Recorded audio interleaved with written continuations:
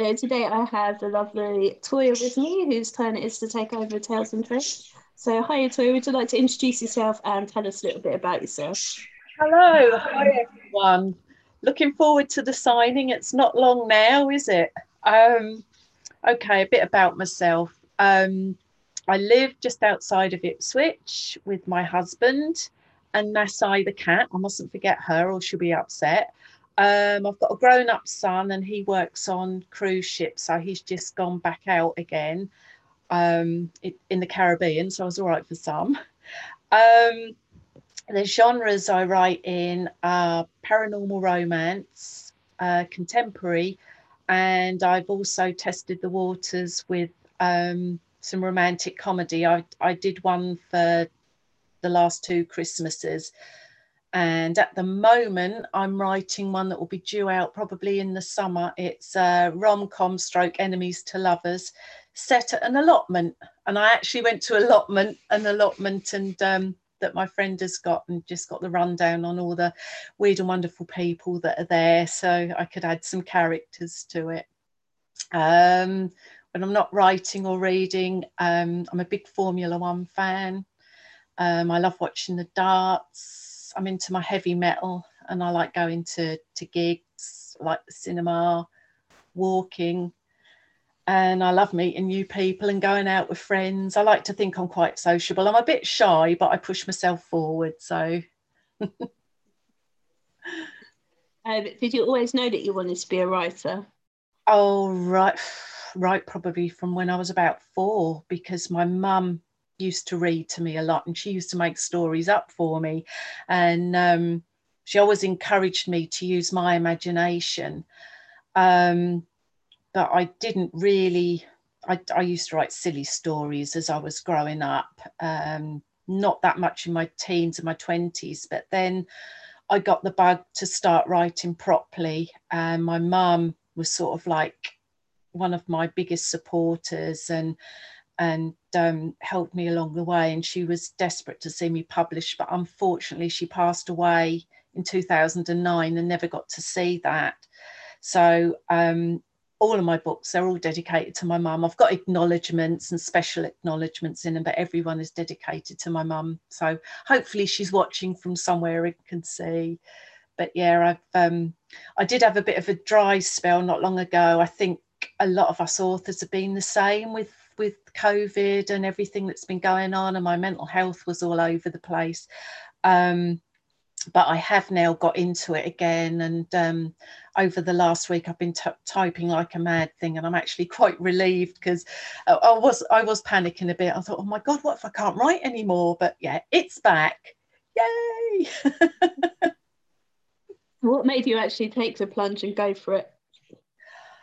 um I'd got so many ideas in my head and lots of notes written down, and I kept thinking, yes, I'll do it tomorrow, I'll do it tomorrow. And tomorrow turned into a month and into a year.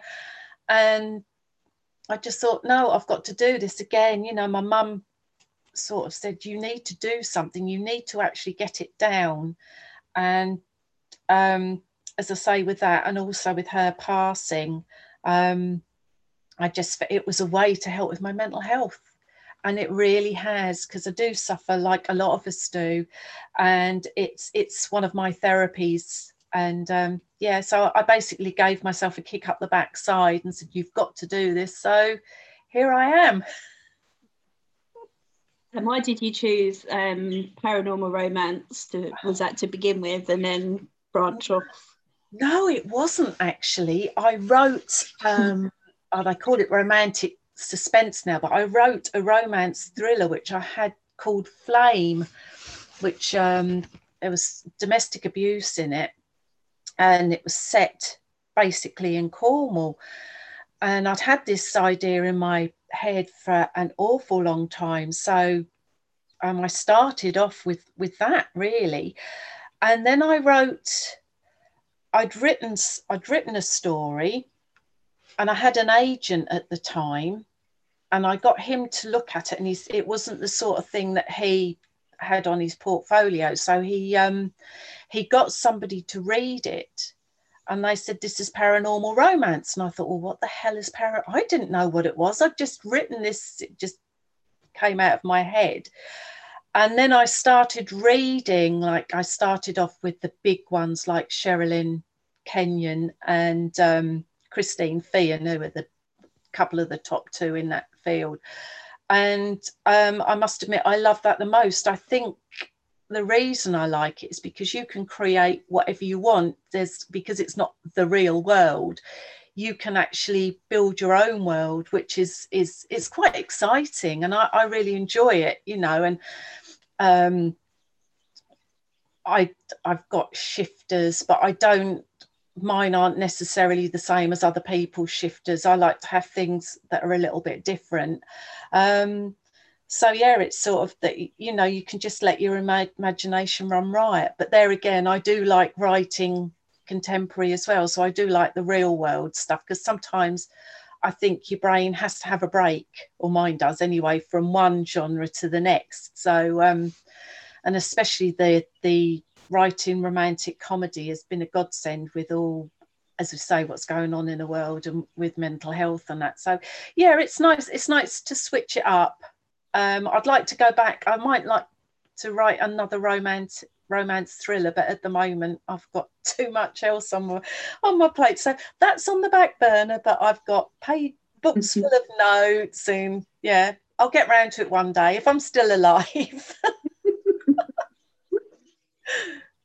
If you were to take any one of your characters from any of your books out for a meal, who would you choose and what would you ask them? Oh my God. That is really difficult.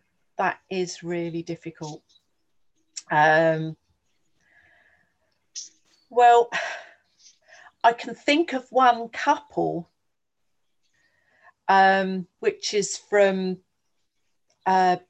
Wild Desire, which is a paranormal romance. Elias and Mila. Elias, basically, because he's hot and would be nice to look at. That's very shallow, isn't it?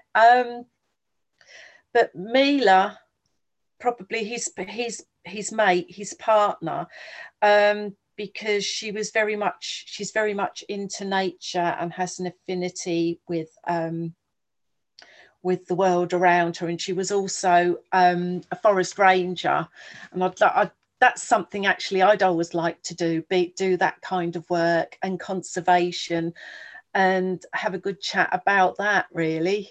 And that's quite difficult to answer, because now I'm sitting here and I'm thinking, well, actually, I'd like to go out with that character, I suppose, as well. Sorry, I'm rambling now. I do have a tendency to ramble. No, it's fine. I suppose in the real world, as somebody like Amberley, who was the female character in Flame, that had to deal with domestic abuse, and she actually ran away to Cornwall to get away from her ex-partner, and ask her how she dealt with it and how she found the strength to get away, although he follows her down there. But I won't go into it in case anybody wants to read it. But yeah, she's a very strong character, and she did a very brave thing, you know, because it's not easy. I haven't experienced it, but it can't be easy to actually get that courage to make the move to get away from somebody who's hurting you physically and mentally, really. Yeah. Do you hide any secret jokes or messages in your books that only a few people would understand? No, I don't think so. I haven't as yet. There might be one that I need to put in a book. I've got an idea for a summer romance set on a cruise ship, but unfortunately the cruise we were going on has cancelled, so I haven't been able to do my proper research on that. But if Kelly McMullen Lowe is watching this, Kelly, if I just say sausages, she'll know what I mean. Sausages, teeth and hair. It's not perfect. It's not as bad as it sounds. But yes, there could be a secret message in that for her and for one of my readers, who's Beverly Ann Hopper. I could tell you the story, but I don't know whether you've got time to hear it or not. But I think it's more fun to leave everyone wondering, and it'll give them something to ask about at the event as well. So remember. So if anybody wants to know about that, just come up to my table and have a chat and I'll tell you. And if I don't tell you, Kelly, who's also a signing author there, she'll tell you. So, but I need to get that in there somewhere. Are there any authors you're particularly looking forward to meeting up with or meeting for the first time? Oh, meeting up with definitely Kelly. She's turned out to be an amazing friend, as well as a highly talented author. She's such a lovely lady. I can't wait to see her again. Martin Ferguson, really nice guy. We've been to a couple of local signings together, and he was at the Leeds signing that I was at. So and everyone else, really, I'm just excited to meet everybody. It's because it's really weird to explain if you haven't been to a signing before. You're kind of like, all of you, and that's readers and authors, you're in your own bubble for that whole time, and you actually get quite close. And it's be prepared for the post-signing blues. That's not good. It's not good. You really miss that contact. So I'm just excited to meet everyone, really. And you and Claire, you're going to get big squishy hugs, because you've done so much for this signing that I can't wait to meet you guys and thank you personally and hug and have fun and what have you. But yeah, so yeah, I'm just quite excited to meet everybody, really, and have a good old chat about people that understand the author world. The feeling's mutual on mine and Claire's part as well. We can't wait to give everyone squishy hugs, whether they want them or not. They're getting squishy hugs. So yes, absolutely, there is no getting away from them whatsoever. Yeah, it's in the tiny small print of their contract when they signed and agreed, so if they didn't read that, then that's on them. That's tough, yes. And if they go hide in their bedrooms, we'll find them. Oh, absolutely, yeah.